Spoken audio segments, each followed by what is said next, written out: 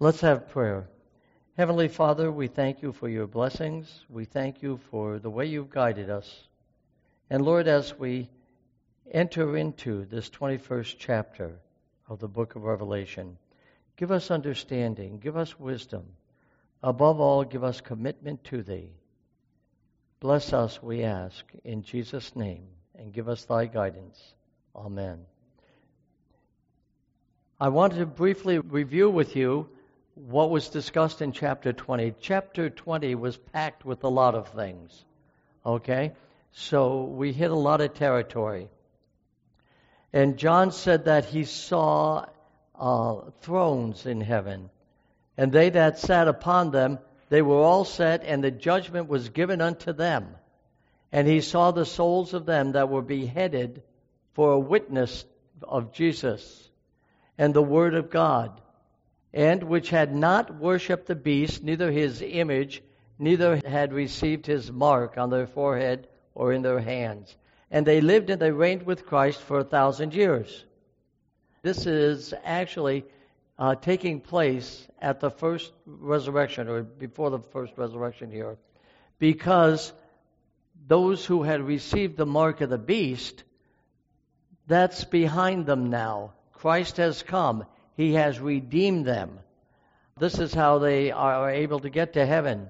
And then it says, blessed and holy is he that hath part in the first resurrection. Of such the second death has no power. But they shall be priests of God and of Christ, and shall reign with him for 1,000 years. They are reigning with Christ. Now, it's interesting. What are they? They're going to reign on earth too, by the way, because these folks, don't forget there was a vast multitude that also went to heaven, not just 144,000. And when the Lord returns, he's going to have a government on the earth. And they will be a part of that government that he has. And notice it says, an angel that had the key to the bottomless pit and a great chain, and he binds and seals Satan for 1,000 years, so that he cannot deceive the nations until he is released at the end of that time. Those who say that we are already in the millennium have a problem, because then they have to explain why there's evil in the world, because Satan apparently is not bound, and they just haven't discovered that yet. At the end of the millennium, Satan is released for a little season. We don't know how long that is. It could be, some say, as much as 100 years. I don't know how long it will be.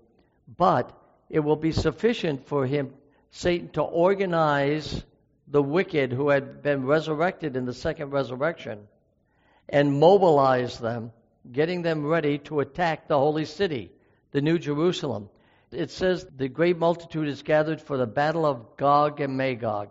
Gog and Magog is actually a resumption of the Battle of Armageddon, because they tried to kill off God's people before Christ came, but Christ interrupted them. And so there's a 1,000-year gap when there's no fighting going on. Why? Because the wicked are dead and the righteous have been taken to heaven. But now when the resurrected wicked come up, they come up with the same thoughts they went down with, the same murderous thoughts.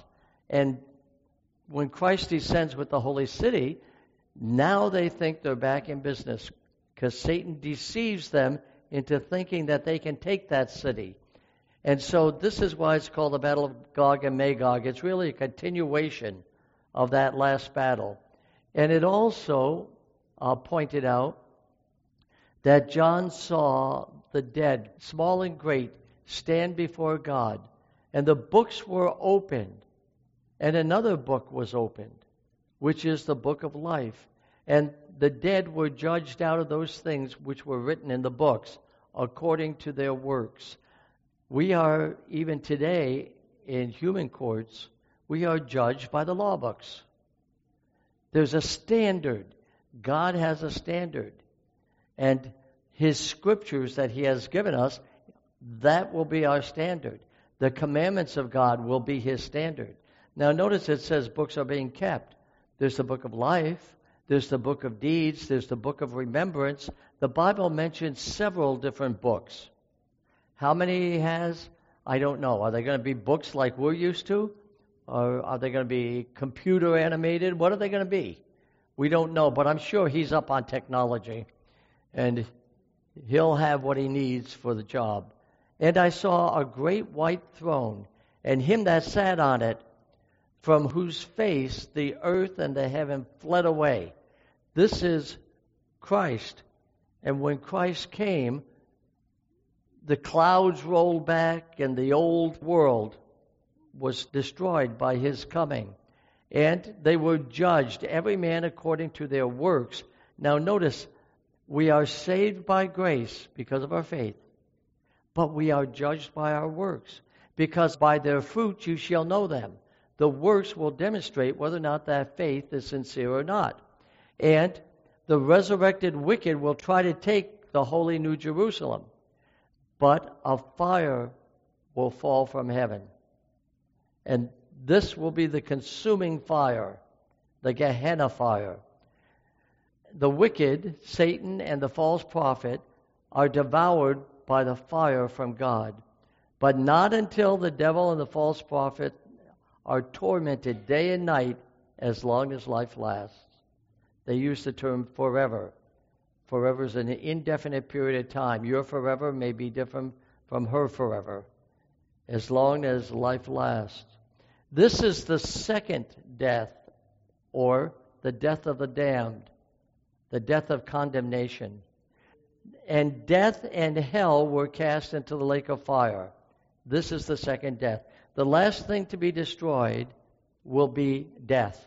And that will not happen until Satan himself is destroyed and consumed. So he'll be apparently the last one that will burn. So that leads us into Revelation 21. Now in chapter 21, the wicked, they're behind us now. What we're looking forward to here, we're looking at the scene of that third coming of Jesus, when he comes with the city down from heaven. And as we look, our eyes are taken up. And John says, I looked, where? Up into heaven. And what did he see? And he says, and I saw a new heaven and a new earth. Why? Because the first heaven and the first earth were passed away, and there was no more sea. The new earth that was made didn't have a sea on it. Now, that doesn't mean that it didn't have lakes and, ponds and streams. It means that it didn't have the vast oceans. Do you realize that, 70-some% of our planet is made up of water, oceans? It separates people. Some of you may have relatives in a distant country, and waters and mountains, these things separate people. And they take up an awful lot of space. But can you imagine what it's going to be like in the new earth? A lot of things will be no more. There'll be no more sea. There'll be no more high mountains. Doesn't mean there won't be hills and mountains to climb. I hope so, because I like climbing mountains. But think of some other things there won't be. Won't be any cemeteries. Won't be any prisons.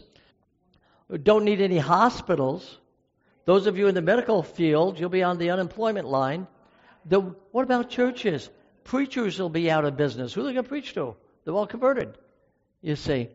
And just stop at the garbage men, dumps. These things will be no more. What about deserts? A lot of land is taken up on that. But if all of these things are gone, think of how much more room there'll be for each one of us. You may have an acre of land right now, but hey, you may have a whole section in the new earth when all these things are made new. Now notice it says the new heavens. Apparently, it's not just talking about the atmosphere, but we have reason to believe that there may be a new order of our solar system. We do have reason to believe, from what Scripture tells us, that at the coming of Christ, that the earth will again reel on its axis.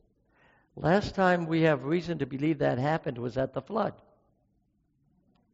Before the flood, we didn't have these vast temperatures and seasons that we had before. It was more uniform. But apparently, the earth axis shifted. Now, when it says reeling on its axis like a drunken man, the scripture says, can you imagine the effect that would have on the tides? Because the sun and the moon, especially the moon, has the biggest effect on tides. It draws it by its gravity. And let's say there's a high tide here where Bob is. And then all of a sudden, the earth changes axis, and now there's a low tide. Where's all that water going to go? You talk about tsunamis. The islands of the sea can be easily washed away. And so there's a lot of geological activity as well as astronomical activity going on. Yes, ma'am. For the sake of the recording, she saw on a program that before the flood there was one large continent that broke up. That could be. You look at the earth, it looks like a jigsaw puzzle. You can take Africa and stick it right in that gap around the Caribbean, and it fits nicely around North and South America. How much of this took place, we don't know. But we do know that the waters from the flood that have receded into the earth, we are told that that water is being reserved for the end times. Can you imagine if you take that water and you let it seep down through the cracks in the rocks, and as it goes down far enough, as you get closer to the center of the earth, it's hot, right? That's where the lava is. What's going to happen to that water? It's going to turn to steam, right? And when that steam starts pushing on the rocks, what do you think you get? Earthquakes, you see. So there's a lot of things that could be. We've got to be careful we're not too dogmatic on this, but there's a lot of things that could be and could have been in the time of the flood when the fountains of the deep burst open. You look at the Mid-Atlantic Ridge and you see it looks like a zipper running right down the middle of the ocean. Could that be where it broke open? If so, all of this water shooting way up in the air, it would force rocks up. And those rocks could come down, causing all kinds of damage. And are we going to see things like that again? Perhaps. But the new earth, when he creates it again, there will no longer be a debate between evolutionists and creationists. We weren't here to see the way God made it the first time. But this time, if you're inside of the holy city, you will get to see how he created the world. And your answer will come. Which came first, the chicken or the egg? You see. Did the acorn create the oak tree, or did God create a full-grown oak tree from which the acorn came? You see, we'll have that opportunity again. But anyway, getting back to verses 2 through 8, it tells us about the descending of the holy city. As John looks up, he sees this coming down. He gives a testimony, an eyewitness testimony. He says, and I, John, saw, and by the way, he identifies himself again as the author of this. And he says, I, John, saw the holy city, the new Jerusalem. Now, he's not talking about the one over in Israel. I've been to the one over in Israel. That's not the one he's talking about. This is the one Abraham was looking for, the holy city. And it's coming down from God out of heaven. It's up there. It's prepared as a bride adorned for her husband. Remember when Jesus left the earth in John 14, he said, I go to prepare a place for you. He's going to get things ready in the holy city so that we can be a part of it. And we will be the jewels. We will be the gems. We're also the witnesses, by the way, but we're also the jewels in that. And who is the husband? The husband is Christ himself. And notice what it says in verse 3. And I heard a great voice out of heaven saying, Behold, the tabernacle of God is with men, and he will dwell with them, and they shall be his people, and God himself shall be with them and be their God. Remember that it has always been the desire of God to be with his people. The earth, when he created the earth, he made a sanctuary on earth. What was that sanctuary? The Garden of Eden. That was the appointed place where he would meet with his people. And he would have the opportunity to fellowship with them. And when that didn't work out and they got kicked out of the Garden of Eden, then we find that there was this gap between. But then along comes Moses. Well, actually, in the time of Noah, that ark was actually Noah's sanctuary. You see, it saved him in the storm. Later on, along comes the tabernacle. And what is it? God comes down to be with men. And then the temple that followed that. But they were destroyed. And so what happens? The first temple is destroyed. The second temple is destroyed. And what is the third temple? It's Jesus himself. Jesus is the third temple. And we find that, a lot of people want to build a third temple in Jerusalem. We're going to see in a moment, he is the tabernacle. And we find that, what is he? He's God with us, Emmanuel. He is Christ on earth.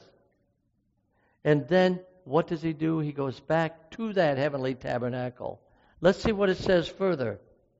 It says, And God shall wipe away all tears from their eyes. And there shall be no more death, neither sorrow nor crying, neither shall there be any more pain. For the former things have passed away.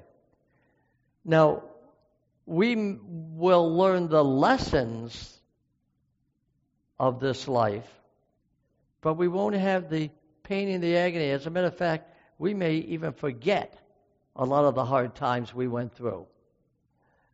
But yet, we will have learned the lesson that it doesn't pay to sin. They have passed away. No more cancer, no more death. Man, that'll be a wonderful thing, won't it? Look at verse 5. And he that sat on the throne said, Behold, I make all things new. And he said unto me, Write, for these words are true and faithful. Now, who is called the true and faithful one? It's Jesus. So really, it's writing a transcript of what he's all about. And he said unto me, It is done. Now, in the New King James, what does it say? It is finished or it is done for verse 6? Let me look at the New King James. No, they use it as done. Basically, at the cross, didn't he say that? It is finished? That he was the Lamb. Then after he was done in the tabernacle, he said, it's done. It's finished.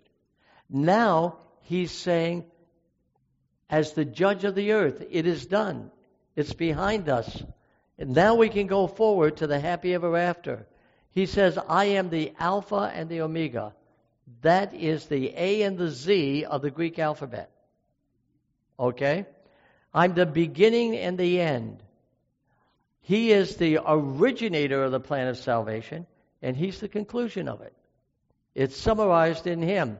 I will give unto him that is athirst of the fountain of water of life freely. Christ gives us that spiritual water of life. Look at verse 7. He that overcometh shall inherit all things. Now notice that. It's only those who are overcomers that will inherit that kingdom. So what does that say? Should we be battling against our sins? Should we be seeking to purify our lives? There is a faith-works relationship. And whatever the temptations we have, whatever the shortcomings we have, the negative habits, we have an obligation to overcome those. You see, if a person is hung up on drinking, God wants him to overcome that. If a person has an immoral life, God says, get over it. Gain the victory. And then I'll go to meddling. If you got a sweet tooth, like I do, what is the Lord saying? You better work on that. You need to overcome it. Why?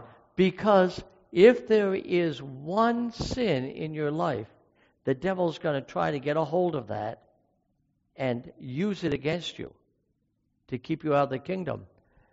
But if we surrender these to Christ, ask His forgiveness, and cooperate with Him, then we can overcome them.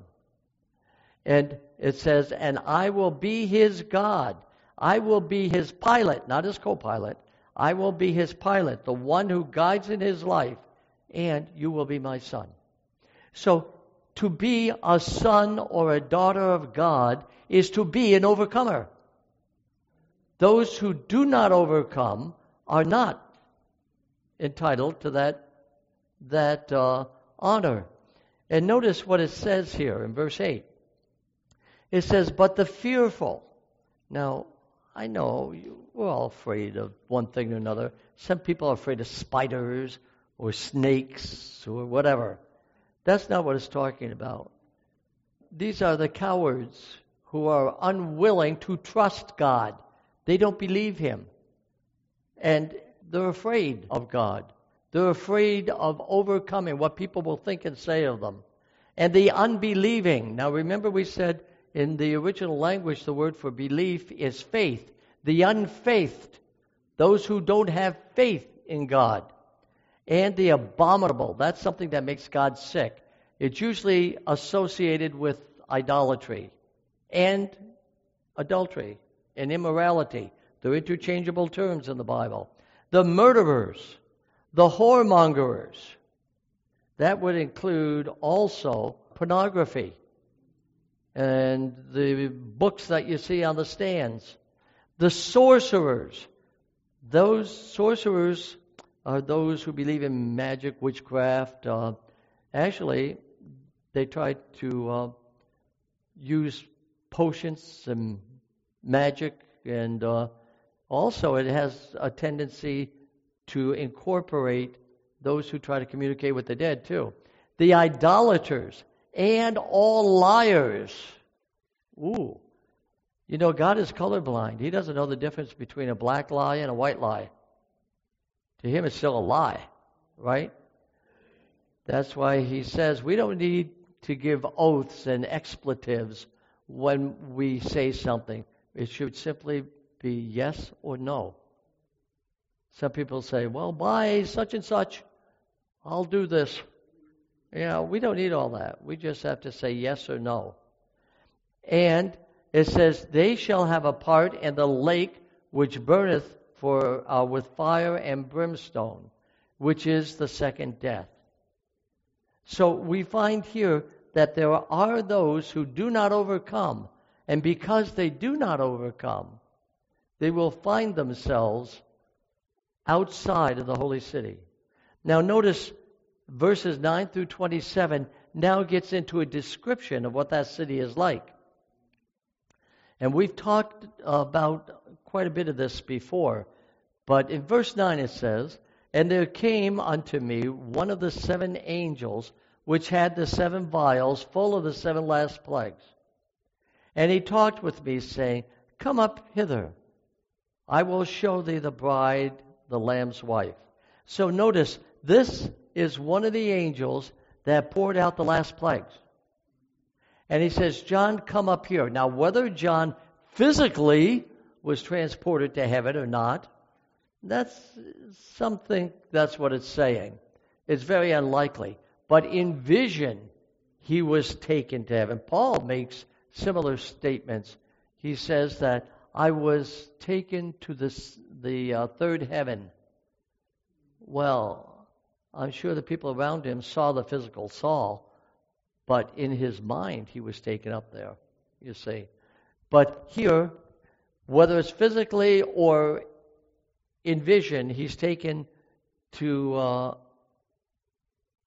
the holy city. And notice it says, I will show thee the bride, the Lamb's wife. Now the Lamb, of course, is Christ. So, what is the bride of Christ? Actually, it's the holy city. It's the holy city. But the difference between a house and a home is who's in it, right? And up in the holy city, what makes it beautiful is the characters who are living in that city. And it says in verse 10, and he carried me away in the Spirit. Now see, he says in the Spirit. It wasn't physically, but in the Spirit he went there, to a great and high mountain. Now, he didn't actually go up there. He went to the top of a mountain. And he's looking up at the holy city. And he showed me a great city, to the holy Jerusalem. As he's going up on the mountain, he looks up and the city's on its way down. Now, the city of God is where God the Father dwells. Where that is, we don't know. It's out there. But if you live in China, it's out there. You see? Depends on which side of the globe you're on. But he sees the holy city descending. Now, I don't know if the universe is going around the throne of God. The universe does appear to be spinning around something, but they haven't determined exactly what yet. But if it is the throne of God, don't you think when God comes down here, that's going to shake up astronomically a few things? You see? And he sees the holy city coming down, this beautiful big city. And it comes down out of heaven. And notice in verse 11, it says, having the glory of God, and her light was like unto a stone most precious, even like jasper stone, clear as crystal. In Maine, I used to go out looking for jasper. And beautiful stone. There's different colors of jasper too, by the way. But I couldn't see through it because of the impurities. Same with gold. Gold is transparent once you get all the impurities out of it. But it's the impurities that make it hard to see through. And notice what it says in 12. And it had a great and wall, great and high, and 12 gates, and all at the gates 12 angels. Now that's interesting. When Adam and Eve were kicked out of the Garden of Eden, they wanted to go back into the Garden of Eden. But what did God station at the entrance? An angel with a fiery sword, right? And I'm sure they probably went all around the perimeter to try to find ways in, but every way was blocked by an angel. It's interesting that Ellen White mentions that Satan, before he was cast down from power, he still had access back and forth. And the angels of God have to present an ID card before they get in the city, so that the evil angels don't try to creep in. Of course, at the cross, Satan was confined to the earth. But when we look in the book of Job, he apparently still had access to the United Nations, wherever that was being held. Whether it was being held up there, I don't think they want him back up there. They may have had it off in Andromeda somewhere, you know. But wherever it was, and it says that at the gates 12 angels, the names written thereon, which are the names of the 12 tribes of the children of Israel. So the gates themselves, over the top, or somewhere have the name of the different tribes. There's the Judah gate, there's the Benjamin gate, there's the Simeon gate. And the redeemed of the earth, remember before they came from the 12 tribes of Israel? What does that symbolize? There are different categories of sin. Let's take the word addiction. Well, addiction is really a category. It could be an addiction to smoking. It could be addiction to eating. It could be addiction to drugs, to sex, to money. But whatever it is, that addiction has to be overcome, right? And coveting, we have, well, I can't get into that. That's too broad. But there are different character traits that we need to overcome. You look at the lives of the 12 patriarchs, the sons of Jacob. They had their hang-ups. What's his name? Reuben. He was immoral. His was adultery. Remember, he's the one that slept with his father's wife, you see. For that, he was demoted from being the head of the family, and Judah was put in his place. He would have been the high priest, but he was demoted, and Levi was put in his place. He would have had the double portion, but instead it was given to Joseph, who was a man who was moral. Remember, with Potiphar's wife? He got out of there. That would have been Reuben. So Reuben overcame his immorality. What about Simeon? Simeon was very cruel. A matter of fact, he was a murderer. He's the one that plotted the destruction of the city of Shechem. And what about Levi? The priests came from Levi. Levi and Simeon were in cahoots together on some of these things. And Levi had a tendency to be very cruel. You look at the priests, they were the ones that were calling for Jesus' death, weren't they? And you look at these different characters, and they all had character flaws. And as a result, they had to overcome them. And because they did, they had an entrance into the city that's named after them. And those who have overcome that similar sin will have an opportunity to go in through that gate. Now, it's also interesting that the high priest had a breastplate that he wore, right? That breastplate had how many stones on it? 12. That's not counting the Urim and Thummim, which were yes or no to questions, but they represented the 12 tribes. Now, those 12 tribes, if they are represented by one of those stones, then there must be a connection between those stones and the character traits.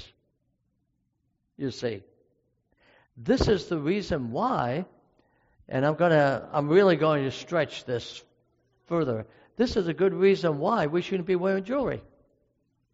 Because if I put on amethyst, it may look pretty on me, but that's supposed to be the character trait that I overcame.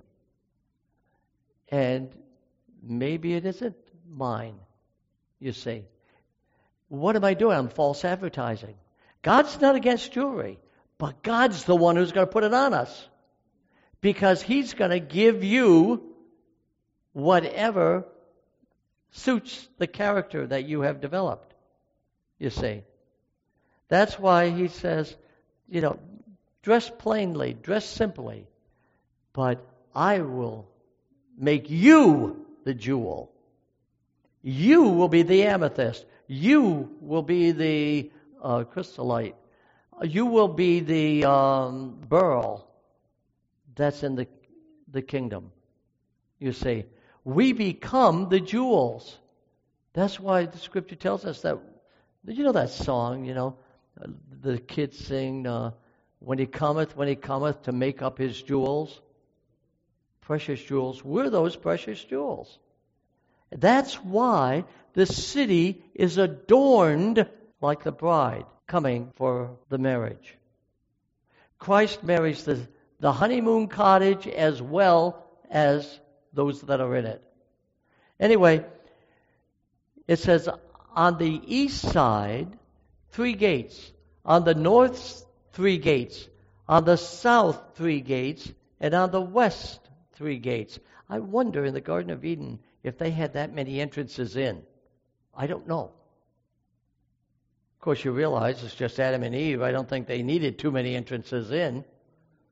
But nonetheless, in this holy city, we find that there's 3 on each side. If you remember when we had the slide that showed the way the tribes of Israel were laid out, there were how many on each side? There were 3 tribes on each side, and in the middle was the tabernacle.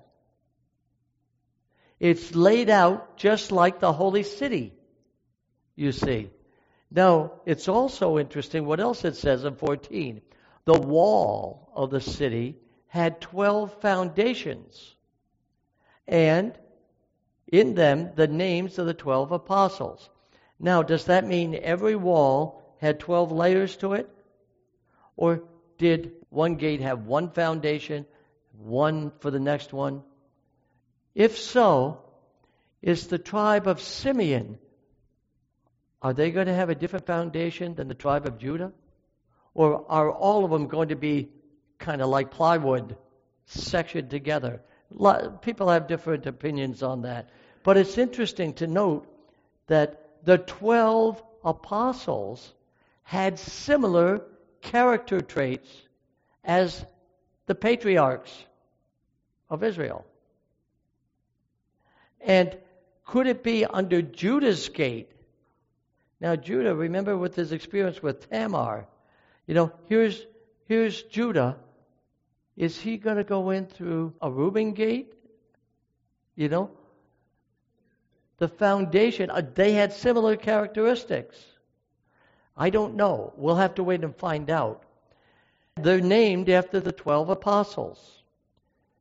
So, verse 15 says, and he that talked with me had a golden reed to measure the city, and the gates thereof, and the wall thereof. Now this golden reed, faith, of course, faith is like gold tried in fire, right? All right, a golden reed. And what was he doing? He was measuring the city. He was measuring the character of those who would make up that city, and the wall thereof. And he gives us the dimension of them. It's very interesting. And the city lieth 4 square. In plain words, the same size on one wall as it is on all of them. And the length is as large as the breadth. And he measured the city with a reed, 12,000 furlongs. 12,000 furlongs. In your Bible, do you have a little marginal reference on yours? Mine, which is the New King James, it mentions here 12,000 furlongs. They calculated as 1,377 miles. 1,377 miles. Most of the time I've seen it, it's 1,500 miles. Now, notice what it says. The length and the breadth and the height are equal. Now, if he measured the wall thereof, and 144 cubits, according to the measure of a man, that is an angel. Now, a cubit, of course, is from your elbow to the tip of your middle finger. And it was usually based on who the king was. Now, some kings are taller than others, so their cubit would vary. An angel is very likely much bigger than a human being. So this is according to an angel's cubit that he's talking. Now, how far is 12,000 furlongs? Actually, what we're talking about is if you go from Indiana through the Lower Peninsula, cross the bridge, through the UP, cross Lake Superior, and touch into Canada, that's probably the length of one side. Then you got to go all the way over to Minnesota and on down again. As a matter of fact, this city has been calculated to be about the size that you could drop the state of Oregon right into the middle of it and still shake it around a little bit. That city would be big enough, if it's only one floor, it could probably hold everybody on earth. If it's more than one floor, it could probably hold everybody that ever lived, you see. But don't forget, the majority of the people aren't going to make it. So that's a lot more room for everybody else. So here again, there's a lot of speculation on this. And the building of the wall of it was of jasper. So the wall is made out of jasper. The city itself was pure gold, like unto clear glass. So the streets will be made of pure gold. That's another reason why, pure gold to an angel, pure gold is like asphalt. Now, can't you picture Gabriel walking around with asphalt hanging from his ears? Well, why should we? But clear gold. And the foundation of the walls of the city were garnished with all manner of precious stones. The first foundation was jasper. Now, does that correspond to the first of the apostles and the first of the tribes? But if you look at the list of the tribes, they give them in different orders. So if you go according to birthright, then the jasper should correspond to Reuben. But then again, are they going by the birthright or according to the blessing? They're arranged differently, so there's speculation there. The second was sapphire. The third was chalcedony. The fourth, an emerald. The fifth, sardonyx. Sometimes it's called just plain onyx. The sixth was sardius. That's red stone. The seventh, chrysolite. The eighth, beryl. Beryl is kind of a bluish color, bluish-green color. The ninth, topaz.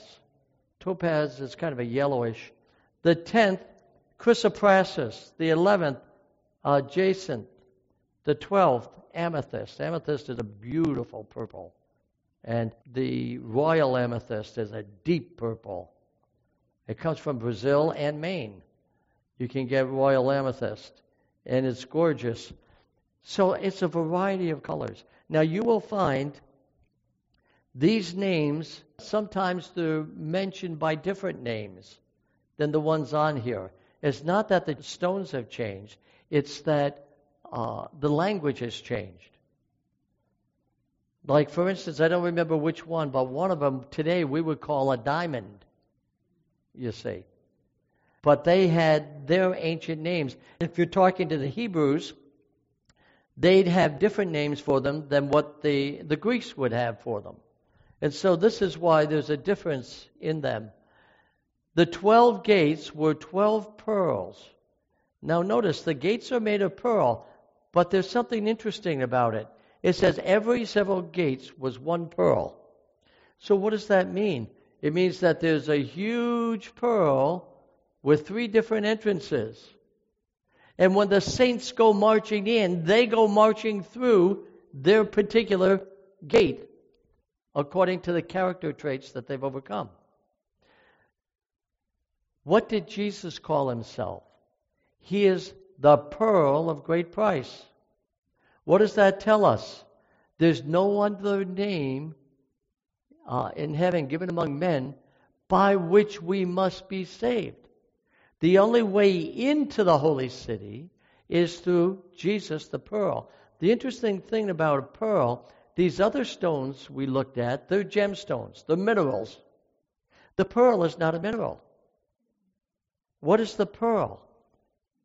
The pearl is a grain of sand that was an irritation to the oyster. And the layers on it was the pearl's attempt to isolate that grain that was irritating it and hoping to get rid of it. What does Jesus say about when they were building the temple? There was a cornerstone that was an irritation to them. And they tried to get rid of it, and that stone represented Jesus.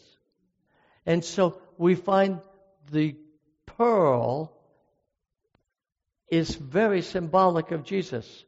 He was an irritation to the unbeliever, but yet he's the only way into the kingdom. And notice it says in 22, and I saw no temple therein. Now notice, in the city itself, there's no temple. Now it doesn't mean that there won't be a temple in the new earth, but in the city itself, there's no temple. For the Lord God Almighty and the Lamb are the temple of it. What was the purpose of the temple? It was to gain forgiveness of your sins, right? In the holy place, it was to gain your individual sins. The most holy place was to gain forgiveness of the corporate sins. But now as sin is behind us, you see, Jesus is the one who is the doing the forgiving in the holy place. The Father is the one who corporately accepts Jesus' sacrifice on behalf of all the people. And so we find here that the Father represents the most holy place, Jesus represents the holy place. And they're in the middle of the saints as they come marching in, you see. Notice something else too. Now that doesn't mean that there won't be in the new earth a temple, because later on it kind of refers to one. Look at verse 23. And the city had no need of sun, neither the moon, to shine in it, for the glory of God did lighten it, and the Lamb is the light thereof. So God the Father is going to move down here. We're only going to be up in heaven for 1,000 years. That's a working vacation. Okay? Probably go sightseeing on the way up. But when that holy city comes down and everything is purified and behind us, we find that God Himself will be the light of it. His brightness will fill it. Now, a lot of people have come to the conclusion, well, you know, in the new earth there will be no day and night. So you won't know when Sabbath is. And you don't have to worry about sleeping or anything. That isn't what it says. It says in the city there's no day or night. Why? Because that's where God is, right? Now, does that mean that there's no longer a moon or a sun? Not necessarily. Isaiah 66 says, from one new moon to another, we will go in to worship the Lord. From one Sabbath to another, we will go in to the holy city to worship before the Lord. So what is that saying? It's saying that there will be a city where you won't have to have the power company providing your light. God will. I can imagine the glory of God hitting these stones around the throne and radiating through them like, what do you call those? Fiber optics? You know, where you can shoot light out in a beam. I can just imagine the houses, the rooms, the mansions He went to prepare for you. I can imagine they won't have lights hanging down from the ceiling. They'll probably be lighted from the floor. That's my imagination, by the way. That's not in the Word. But can't you just imagine it? By the way, I hope they have shades. I know everything's transparent over there, but I hope they have a few shades there, because in the city, apparently, we don't have to worry about going to sleep. I don't know. But there is still that day and night cycle. And Isaiah 66 brings that out, that this will be the case in the new earth.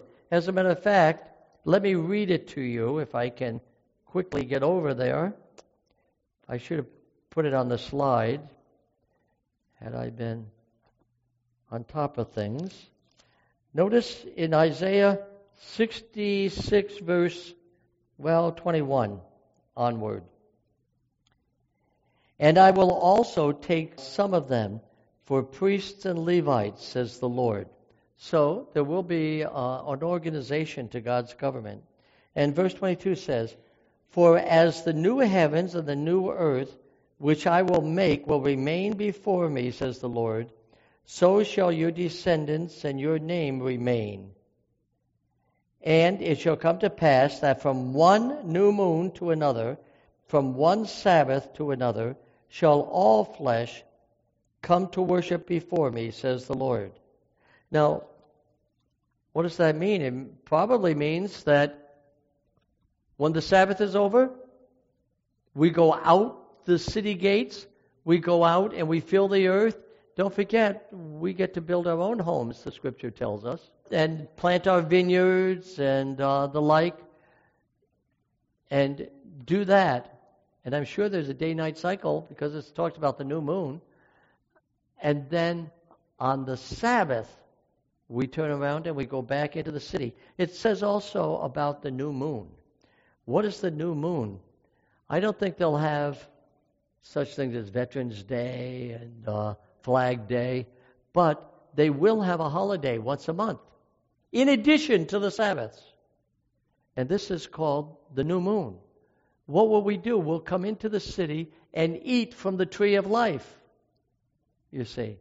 In plain words, every month we'll have a Thanksgiving dinner in the holy city. And then we'll go back out and fill the earth. Where are the little children going to have their animals? I don't think the holy city, I don't read anything that says kitties and puppies are in the holy city. But we have reason to believe in the new earth there will be animals. Remember the lions and the wolf that are mentioned and the lamb? Well, I'm sure they're not running around the holy city. They're probably in our country home. So you'll have a townhouse and you'll have a country home. Man, you'll be wealthy, right? And the city had no need of sun, neither of moon to shine in it, for the glory of God did lighten it, and the Lamb is the light thereof. Now, God the Father is the light, but so is the Lamb. He is the glory of God. And look at verse 24. And the nations of them which are saved shall walk in the light of it, and the kings of the earth do bring their glory and honor unto it. Man, kings are usually quite wealthy. Can you imagine King David coming in with, and King Solomon, if he's there, coming in with all their wealth and everything, and all decked out? I imagine it will be a beautiful thing. But it won't be built on pride and arrogance. It'll be built on the glory of God. And the gates of it shall not be shut at all by day, for there shall be no night therein. The gates to the holy city are open all the time because it's light in there, whether it's day or night. Look at verse 26. And they shall bring the glory and the honor of the nations into it. So those who have overcome,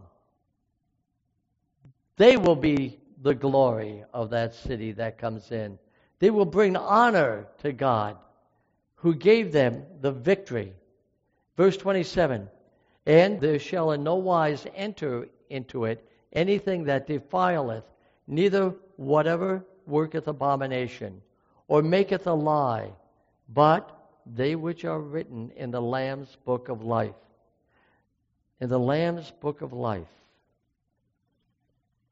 Those are the ones that have been redeemed, that have accepted the invitation of salvation. And so as we come to the end of this chapter, the highlights of it are these. John sees the new heavens and the new earth with no earthly sea. The city descends to earth from heaven as a bride prepared for her husband and for the wedding. God will personally dwell with men on earth where there will be tears no more. Again, he says, it is done. It's finished. It's behind us. Those who are living with him are the overcomers. Those who did not overcome moral sins or character flaws are designated to be lost. The holy city, approximately from 1377 to 1,500 miles square, as it is described, with its various gemstones, each of which represent character traits. Now I want to pause here for a moment. Something I didn't mention. Remember I said that there were 12 different stones in the breastplate? If you look at the book of Ezekiel, I think it's Ezekiel 29, where it's describing Satan, Lucifer as he was then. He apparently had a beautiful robe, and on that robe it had 9 stones. Those 9 stones correspond with the ones that are on the breastplate. But there were 9 of them instead of 12, you see. When Israel divided after the time of King Solomon, don't forget that Judah and Benjamin and a large portion of the tribe of Levi, they remained as the tribe of Judah. The rest of them became the tribe of Israel. What does the number 9 symbolize in Bible numerology? The number 9 in Bible numerology is the number for rebellion. You see. And it's interesting that the Beatles put out a record many years ago, and with the back masking on it and all, and it was called Revolution Number 9. What is Revolution Number 9? It's rebellion, you see. And so we find that here, Lucifer, he already had gemstones. He was the highest of the angels. But he wanted to elevate himself to be king of the whole enchilada. And as a result, he lost everything. Anyway, that's just a side trip. The entrance into the city is made of pearl, which represents Christ. The Father and the Lamb are the temple in the city. There is no darkness in the city, but the day cycle still continues. Only those written in the Lamb's book of life will enter. Nothing abominable will be therein. Why? Because God does not want sin to arise the second time. He's had enough of sin. He gave Satan long enough to show what he could do. He says, I can rule better than God does. God says, all right, you got your time. And what did he do? He made a mess of everything. And so God wants to be sure that those who come into the heavenly city have a character like the angels and like God himself that dwells there. Therein we'll find happiness. As we go into chapter 22, the next time, right now it's spend time talking about the holy city. When we get into chapter 22, that talks about the happy ever after. And that's what we look forward to. And that's the way the book will conclude.